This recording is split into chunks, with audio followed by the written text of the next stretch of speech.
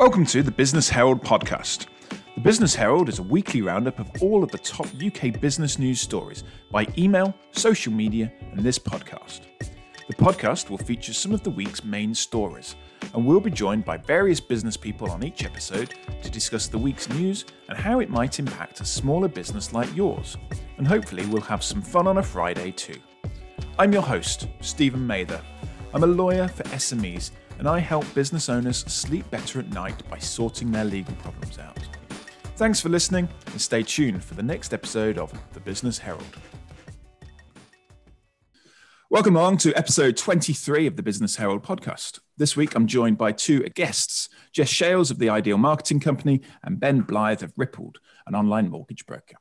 Jess is the MD of the Ideal Marketing Company, a full-service marketing agency which offers digital marketing services as well as PR, direct mail, copywriting, and design. She has specialised in digital marketing for over 10 years, and in that time has watched it evolve from an experimental marketing option to an essential tool for the majority of businesses. Ben is the head of mortgages at Rippled, a completely fee-free online mortgage broker for all kinds of property finance. He has spent his career in the building society sector and now works with estate agents to allow their buyers easy access and fee-free mortgage services. Ben's interests include sport, business and technology, as well as the housing market and personal finance. If you've not subscribed to the Business Herald free weekly newsletter, then do so, as it contains all of the week's business news and economy news. This week saw a number of interesting stories, but I'd like to start with Ryanair's Jab and Go advert being banned by the Advertising Standards Agency. They said that it was misleading, as the reality is that even with the vaccines coming, as the advert said, it was unlikely that any group would be able to go on holiday in the short to medium term without restrictions in place. Ryanair said it was a truthful and accurate advert. It argued that Boris Johnson himself said at Christmas said that with the vaccines coming, we could all look forward to a more normal Easter. So, Jess, I'm going to come to you first, if that's okay, as our expert on marketing.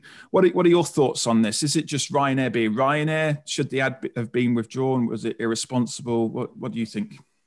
I do think it's irresponsible. It's playing on, I think, emotions that are riding quite high, and I do think that it will, or it could, bounce back on them, or reflect badly in the future, damage their brand. Of course, as you say, Ryanair being Ryanair, I'm not sure that people have the highest expectations. If you think their position in the market is very much based on price, it is a race to the bottom. What's interesting is, I think that if we think about the market position, they are still very much competing on price.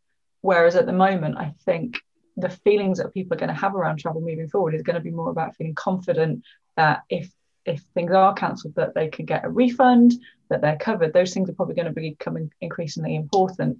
I suppose if you're only spending £20 on a flight, then you can afford for it to be cancelled and not get a refund. So maybe that's the consideration. But I think the messaging is a really interesting, probably quite poorly thought through message at this time. It's like, feel the room, guys, Yeah, and in actual fact, it was one of the most complained adverts of 2020. And perhaps that was because it was done at Christmas, where everybody, more people are watching TV and we're all locked in and we can't see a family and we can't, go out and we can't do this and we can't do that. And Ryanair are kind of rubbing it in our faces and saying, book your holidays, when the reality of it is, we can't.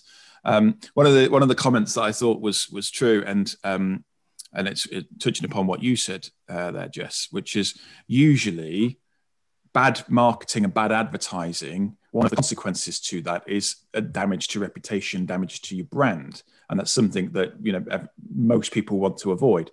And one of the comments that I had on social media was, it hasn't damaged my view of Ryanair anyway, because it was so low that I wouldn't book them if that was the only alternative that I possibly had, because my experiences with them has been so bad in the past.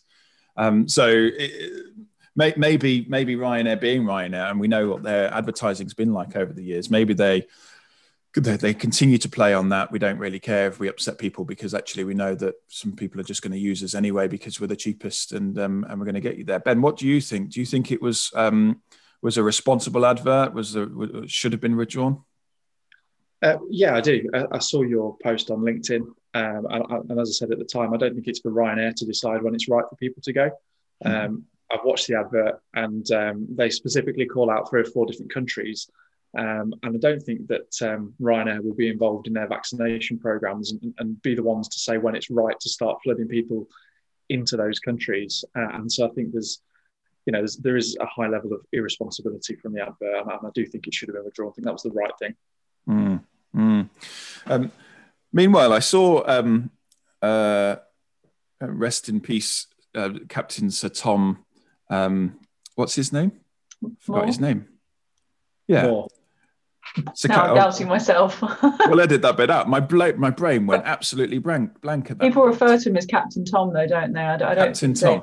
Yeah, that's where I got to that point and went, what's his surname?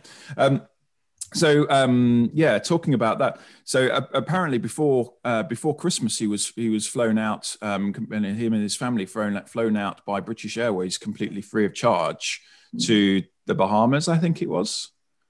And obviously he's a national treasure, absolutely. And I'm not disputing that fact, but there seems to be perhaps a little bit of hypocrisy in the media generally on it, and I don't know where I sit. I feel slightly uncomfortable criticising, someone that's now died and raised 35 million for people that are in the NHS, but at the same time, it was technically a breach of the rules as well to fly out. I think that's a new dynamic to society generally, is where we are, and even within families and couples, you now have this added dimension of how seriously people are taking sometimes the law, and sometimes there's it's not illegal, sometimes it's completely legal thing that somebody's done, or a lot of the time it's legal, it's just not the most responsible thing, and we've got to decide and make decisions about where we sit as long as everything's legal, particularly when you're thinking about mental health, being able to support each other. I think mental health is probably the main thing. Like, we should be staying inside as much as possible, but we also know that being outside, getting fresh air and exercising is really important for physical and mental health. So I feel like there's this added dynamic to everything that we're doing, or dimension, and that's settling and that's balancing. And lifelong friends are probably having really big struggles, and we're having struggles within businesses as well, where we all sit and what we feel is acceptable. Yeah.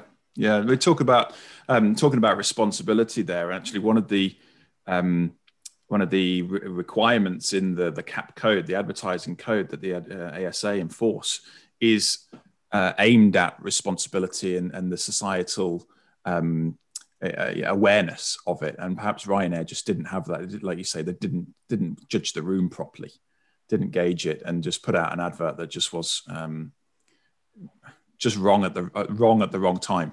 And maybe at another time it would have been more appropriate. But what is responsible at the moment?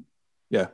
And which is the problem, isn't it? And that's like what you're saying. Actually, some people, are sticking to the rules, quite rightly, to the letter of the law, as it were. Only go out once a day for their walk, and that's it. And essential shopping. And then there's other people that, are less prescriptive, shall we say? Where that judges, I don't know. And also, I know someone I was talking to today who hasn't left the house in 5 weeks, and that far end of the spectrum, where it's far stricter than is necessary, but that's where they feel comfortable. So there's that far end as well. Yeah, no, that's right. So second story that I wanted to talk about, moving on, was this. A combination of two stories. So first story said that there were no black leaders in the top 3 jobs of any FTSE 100 company. And then a second story said there's been no material increase in female CEOs in the last 5 years. Now, I did a podcast special last year, November time, on diversity in the workplace. And if you've not heard that, it's worth listening into and checking that out. But Ben, what do you think? Do you think no material increase in the last 5 years. Do you think that's likely to change? Do you think that actually, there is now a movement towards being more inclusive and diverse in the workplace? Or do you think it's something that is so ingrained that it's going to take generations to get out? I feel it's a bit of both. I feel there is that real ingrained element to it that it's going to take generations, which is sad, really. But I do think there's a lot of stuff going on which supports inclusion, I suppose, is the best word to look for to cover both stories. I think if you look at US politics, it was obviously a great thing for the Obama administration initially, for Black people to get into these powerful positions. Obviously, both him and the First Lady, and then we had this blip with the Trump administration where quite the opposite. And then here we are again now, 4 years on, and you've got Kamala Harris in a position of power as the vice president. In the UK, we've got someone like Priti Patel, quite high up on the agenda regularly on the television, certainly through the pandemic. But you've got that element of diversity. So I do think it will change. And I do think it has to start right at the top like that. And that's why I was disappointed, I think, in the Trump administration taking a step backwards. But it happens not just in politics, not just in business. I thought about this when it was a story, that I saw this week. And even if you look at things like Premier League football, if I can compare it to that, there's still a distinct lack of Black managers in the game, where many of the superstars are Black players. Some of the best in the England team, for example, are Black players. And a lot of you could argue that, okay, it's going to take time for those Black superstars to get to retirement and the point that they come on to then become managers. But actually, if you look at it, you've got the likes of Steven Gerrard and Frank Lampard, who played in an England team with a lot of other Black players, and they've gone straight into high-profile management positions, and the Black players haven't. And I think the one that springs to mind, who is trying and is quite vocal about how difficult it is for Black managers, is Sol Campbell, who was part of the teams that played with Steven Gerrard and Frank Lampard. And so even in sport, which so many people can relate to, we still don't see the leadership roles being filled by the minority, if you like. And it has to be happening, I think, not just in business, not just in politics, but in sport, and it has to come through. And so I think that's disappointing that we can't inspire ourselves from kind of any angle at the moment for leadership roles and diversity. There is a lot going on. I've been through programs through my career, a master's degree most recently, where probably a 50-50 split on this new program was, female to male, which was good because that was a plan which was in place to include sort of more female senior leaders in the building society sector. And so that was encouraging. And one of my friends on the cohort went on to, she left the sector, but she took a group diversity, well-being and inclusion leadership role elsewhere, stepping up from what was branch manager at the start of that program. So it showed that it was working. And I think things like the Women in Finance Charter as well in that sector really help. And so there is a lot going on, but I think attitudes are still a long way to go in terms of changing to get people into those senior roles. Jess, as an MD of a company who is female, have you noticed that you're treated differently in any way in your kind of dealings with people that are, businesses that are maybe male orientated? I haven't, and I think that's largely down to the way I was brought up. And I think also, I feel like these statistics represent the systemic nature of the situation, and that realistically, I still have always gone for the top roles and push myself. But I know that I think Sheryl Sandberg, I think it is, from Facebook, she was a Facebook COO or something like that, and she's written quite a bit about women. Yes, there is a ceiling, but also we have responsibility for turning up at the table, putting our hand up as often as men do, going for the jobs, because we're more likely to not apply for a job until we feel absolutely 100% qualified, whereas men on average they will do. They'll be Yeah. like, well, I could probably do it. So there is, but that comes down to how we were brought up, how we're made to feel that being ambitious and going for what we want is not feminine. So there is, I think if things are going to change, it needs to start right from when somebody's a child. It needs to start in schools, and unfortunately, that does mean it will probably take a while before we see the knock-on effects, because people have to be given the opportunities and allowed to get into the right roles, but they also have to feel like they deserve them and that they're allowed to go for it and that they have a right to go for these positions.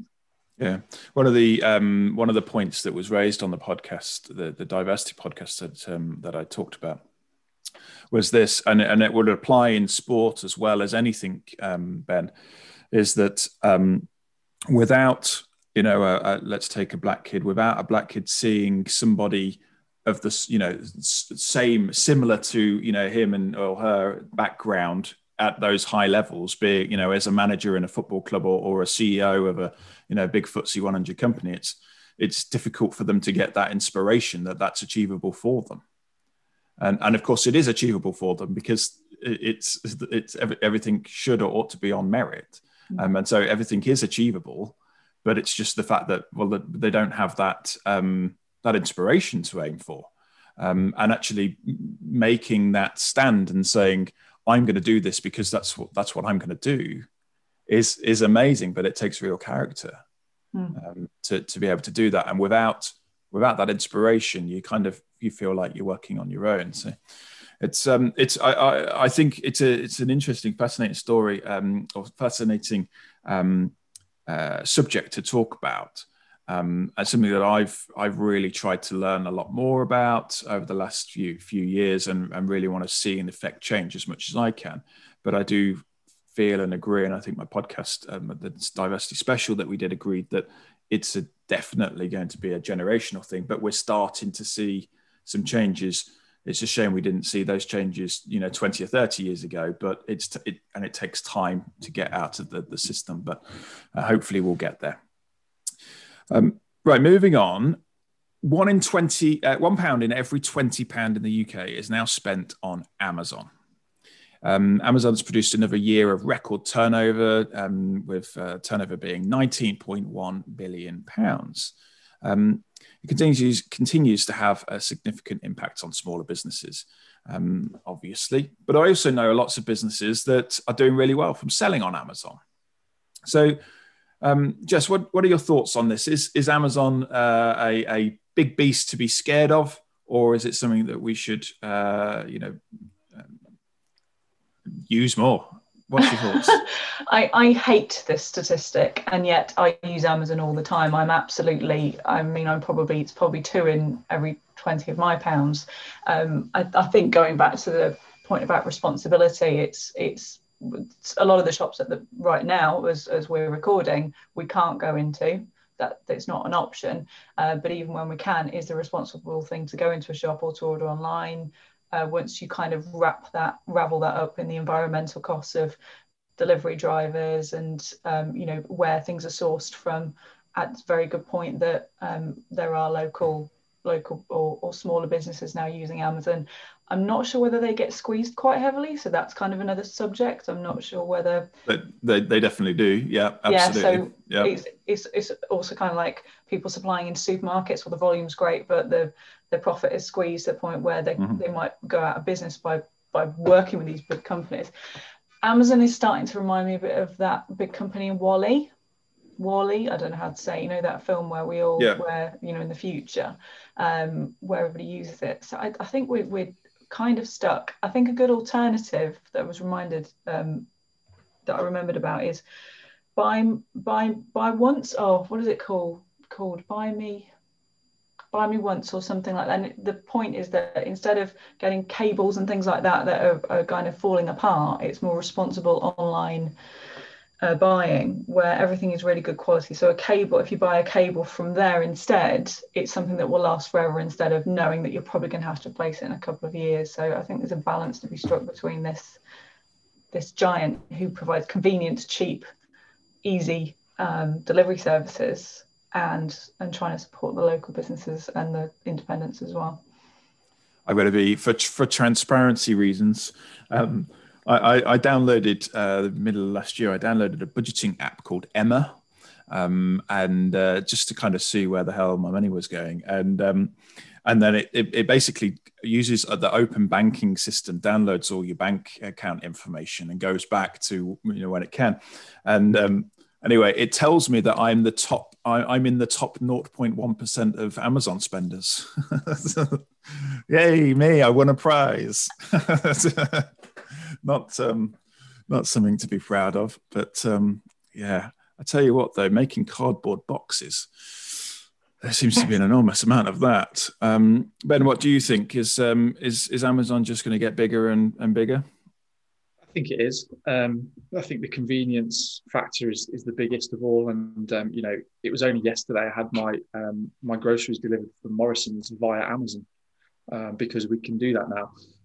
And they don't charge. Whereas if I choose another supermarket for delivery services, Tesco, Sainsbury's, etc., there is a charge. But because I'm already subscribed to the Amazon ecosystem, that's free delivery, if you like, and therefore a benefit to me. I do think there are ways around it, and there are ways that you can use Amazon where you are trying to do your bit. So a couple of examples, one of which is absolutely free, is to use smile.amazon.co.uk. And that way you can choose a charity that you wish to support. Just having a look at their website now, supposedly as of November last year, UK charities have received £5.7 million because people are signing up to use smile.amazon.co.uk, which is effectively the same website, but a proportion of what you spend goes to good causes. And I think that's a really good way of using it. The other thing is, as has been said, there are small businesses selling on Amazon. And I try, if I'm looking for certain items, I'll try and see who is selling that. And if it's from Amazon and that's the only option, well, so be it. But in the summer, I bought a pair of golf shoes, and I noticed that the seller was actually a small business, I think based in the Northwest somewhere, I can't remember. So what I did is I purposely had a look to see if they had a direct website. They did. And I bought from there at the same price they were advertising on Amazon, knowing full well that they wouldn't have to pay Amazon because Amazon are big enough to cope without that transaction for me.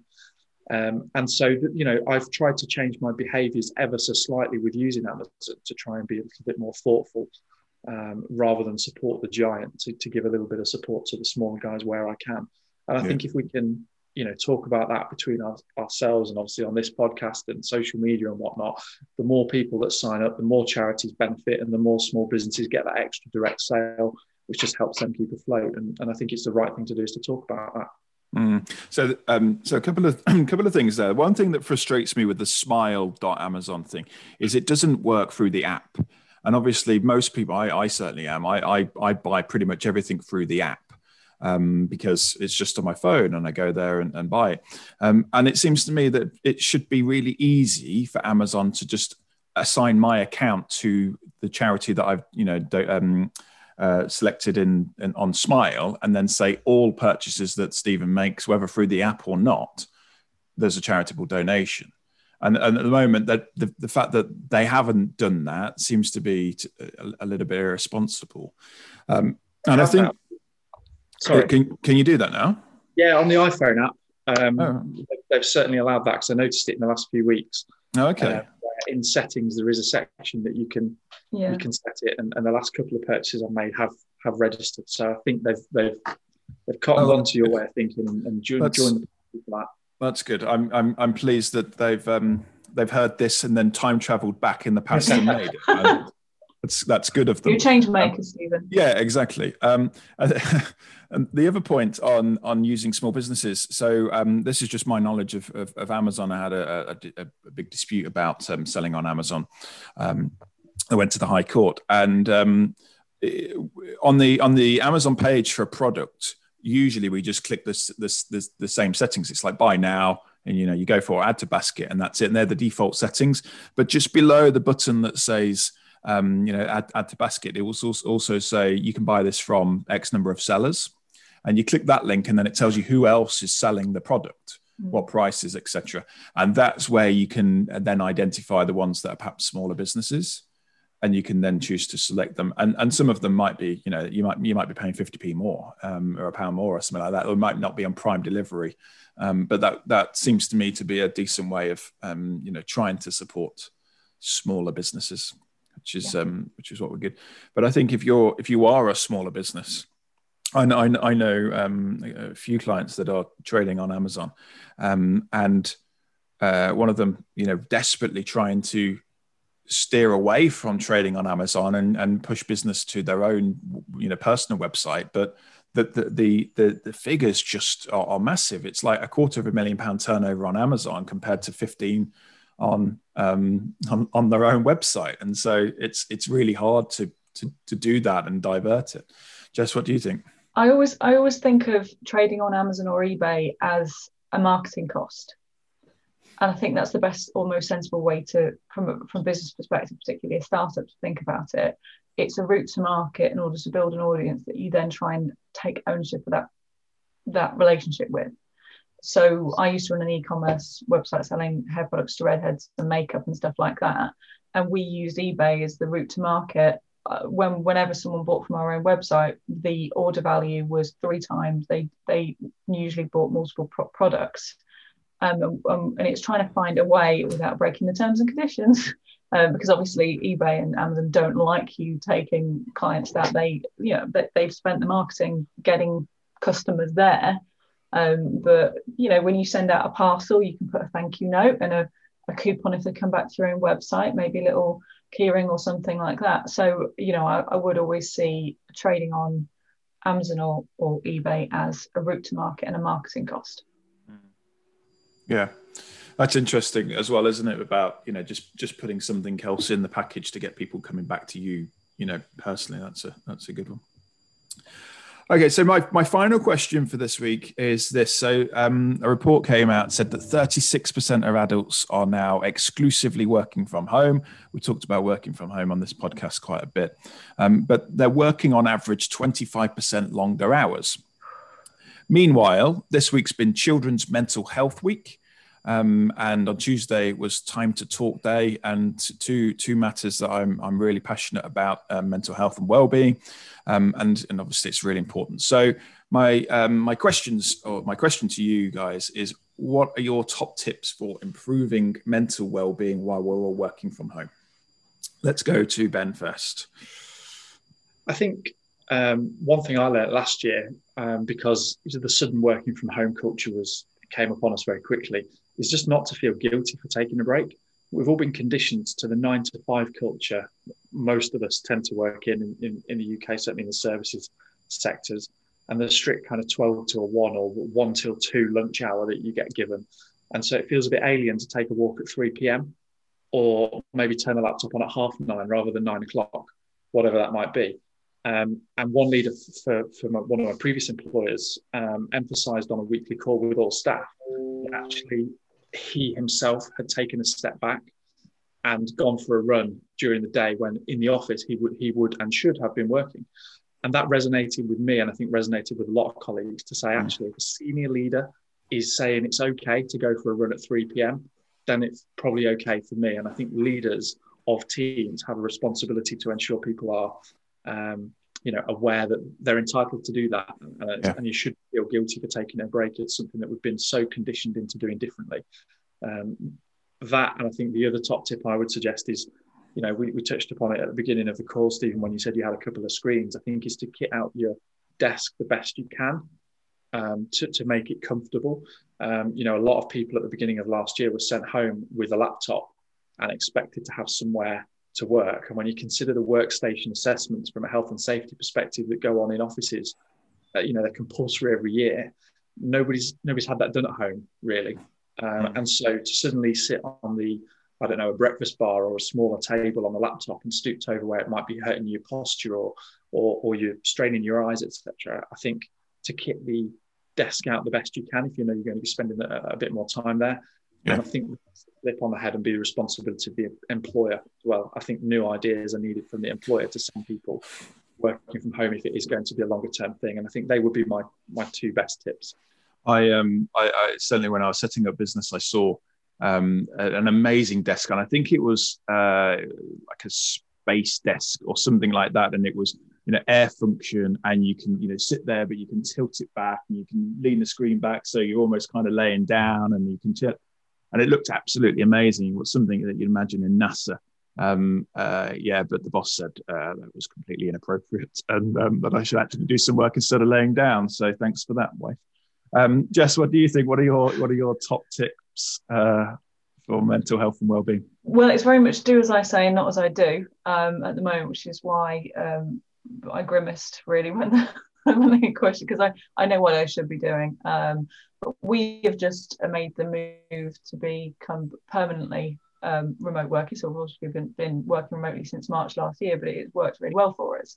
But as like I said, trying to be a responsible employer, an important part of that has been making sure that the kit was available, that the right setup was available as much as it's possible. Like, you can't go into someone's home and muck about with it. So providing the support as much as is possible.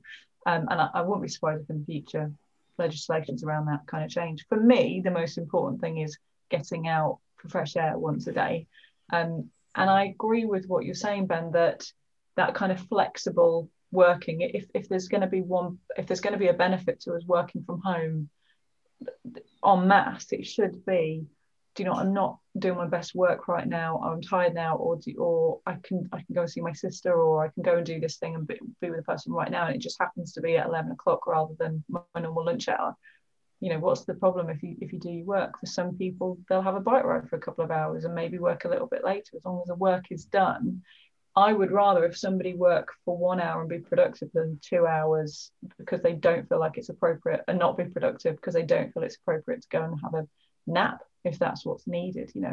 I think the bums on seats mentality is a product of the Industrial Revolution that has continued for way longer than is appropriate. And actually, when you look at productivity reports from other countries in Europe who have a much shorter working day, they achieve far more without having this 7.5 or 8 hour working day. It's not necessarily necessary to have that long a day in order to do good quality work. And I think with us working remotely, we'll see more of that, because we might see people like, well, actually, I've managed to achieve everything that you wanted me to a higher quality, but by maybe working later in the day, if that's your natural rhythm.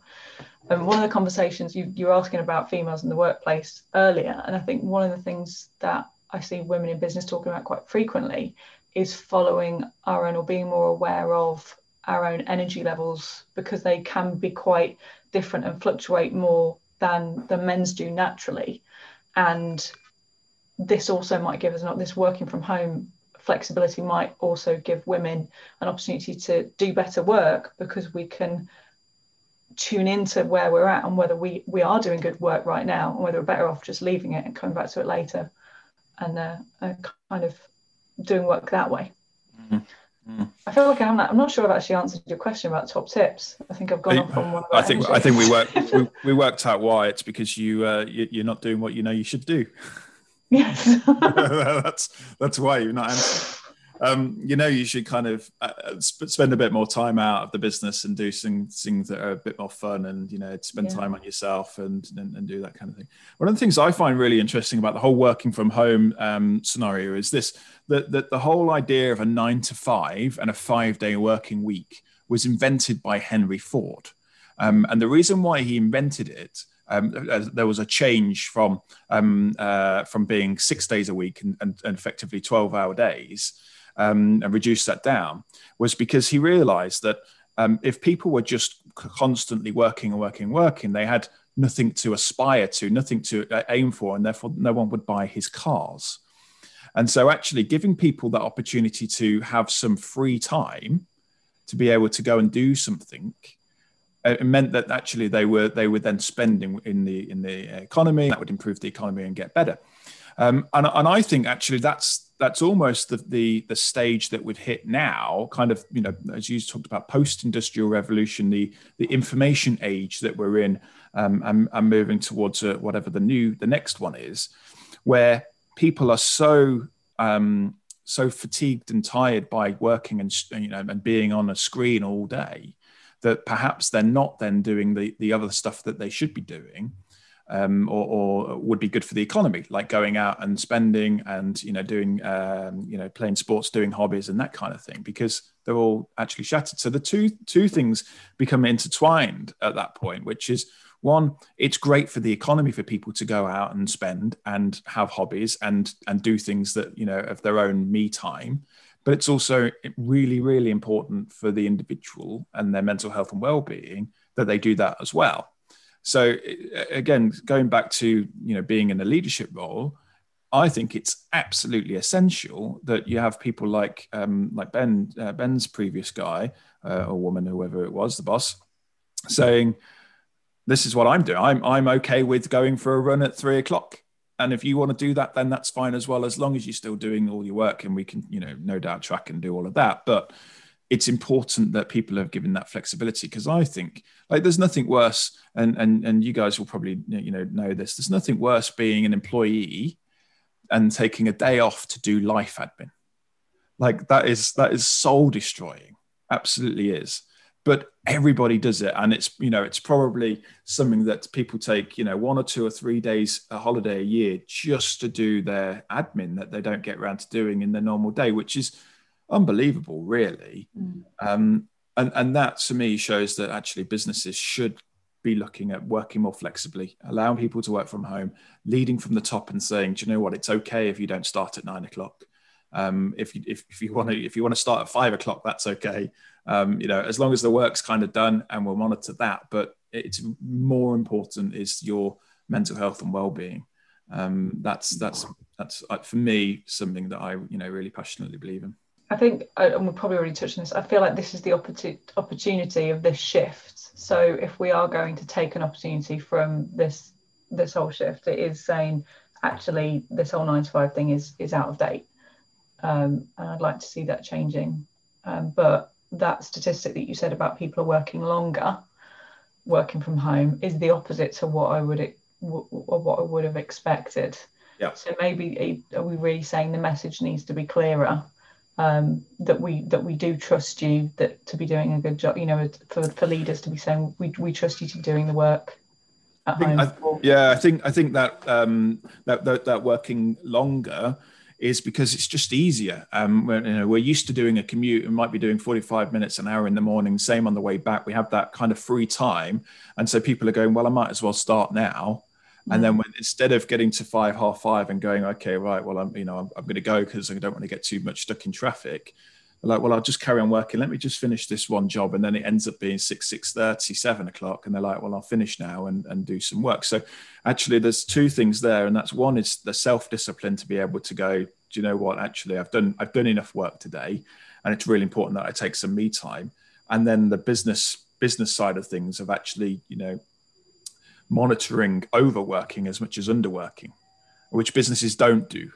Because what we do is we reward people that have worked really hard, and we kind of go, you did really well, you've hit target, you smashed it, fantastic, here's a little treat. And actually we should be saying, you're working too hard. Like, don't carry on doing that. I want you to stop. And the classic example of that, and it kind of goes against I think the British culture, but in France, for instance, and I think Germany adopted the same thing, that they went, well, no, the working time regulations say you can only work this many hours. And so we're going to literally stop access to our systems at this point in time. So you can't do the work. Yeah. And that is, I think, really forward thinking, difficult for most Brits to take, I think, because we're like, well, I want to work when I want to work. Ben, what were you going to say? Well, it's very similar to you. It's very difficult to control yourself if you're not being kicked out of an office, or like you say, you haven't got the traffic to avoid on your way home. And suddenly for a lot of people, what used to be the hub of the house, which was the kitchen where you be with your family and have dinner, is now an office as well. And it's very hard to start differentiating the two. But just on the point you made there about Germany and France imposing those restrictions, it's a bit like the tachograph for a lorry driver. If you get to a certain point, you have to stop and you have to rest. Yeah. And I think in some industries that's going to work, but you're quite right. For the professional services that, for example, the three of us are involved in, it's something that you can tune in and out of, at any point of time. And so if suddenly at 8 o'clock in the evening, I feel I need to spend half an hour doing something, if my access to a system is revoked, then it makes working a bit more difficult. And I find that might work the other way. So I think it could be industry specific to see that actually being effective in the UK. And of course, for some people, that might cause them some stress. The fact that, something pops into their mind and they go, do you know what, I'm going to sort that out now. Oh, I can't because I've got no access. And that might actually cause some undue stress on that individual as well. So, yeah, a difficult one. But I think the overriding children's mental health. My daughter did a little video this week. Their slogan, their motto for this year is "Express yourself." And I thought it was a really nice one for kids, but it's so important as well for adults. To be able to take time out to do something that you enjoy, to do something expressive, creative. Even if you're in a creative industry, when it's work, it's not natural creative. It's not that kind of the same creativity as you sitting down and doing some, colouring or I don't know, playing a musical instrument or doing some sport or doing some baking or whatever you like and ticks your boxes. Whatever you can do to express yourself, I think is the main one. Great. So was there anything else that you guys saw that was of interest that you thought that you'd like to discuss? Ben, is there anything that you saw? I saw the Zoom chaos. Where was it? The Handforth Parish Council Zoom chaos. So I'd just like to thank you for keeping this particular meeting in control, Stephen. This is the one that the council Zoom call meeting that's gone viral. One of the chairwoman or something like that went a bit power mad. There was a bit of an argument. She kicked one person out, and then there was just a shouting and slanging match. It's only the chairman who can remove people from a meeting. You have no authority here, Jackie Weaver. No authority at all. She's just kicked him out. No, she's kicked him out. Don't. She's kicked him out. Don't. This is a meeting called by two councillors. Illegally? They now elect a chairman. No, they can't because the vice chair's here. I take charge. Read the standing orders. Read them and understand them. I will wrap up. So Jess, Ben, thank you very much for coming on this week's show. Really appreciate it. And for the listeners out there today, thank you very much for tuning in. Thank you for downloading the podcast. I hope you enjoyed it. If you did, please leave a review on your podcast subscription website. Do subscribe. And if you'd like the email again, visit www.businessherald.co.uk. Both the email and the podcast is released every Friday around 3 o'clock in the afternoon. And until next week, thank you very much for listening. We'll see you soon. Bye-bye.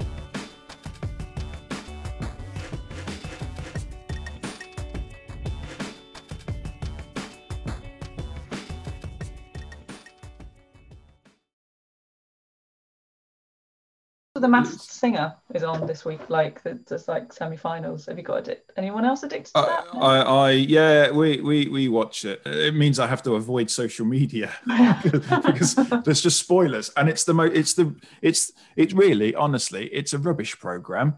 But it's a good program, isn't it? And it's kind of I'm getting wound up by someone doing a spoiler for, and I'm like, well, that's it. It's ruined it now. Absolutely ruined it.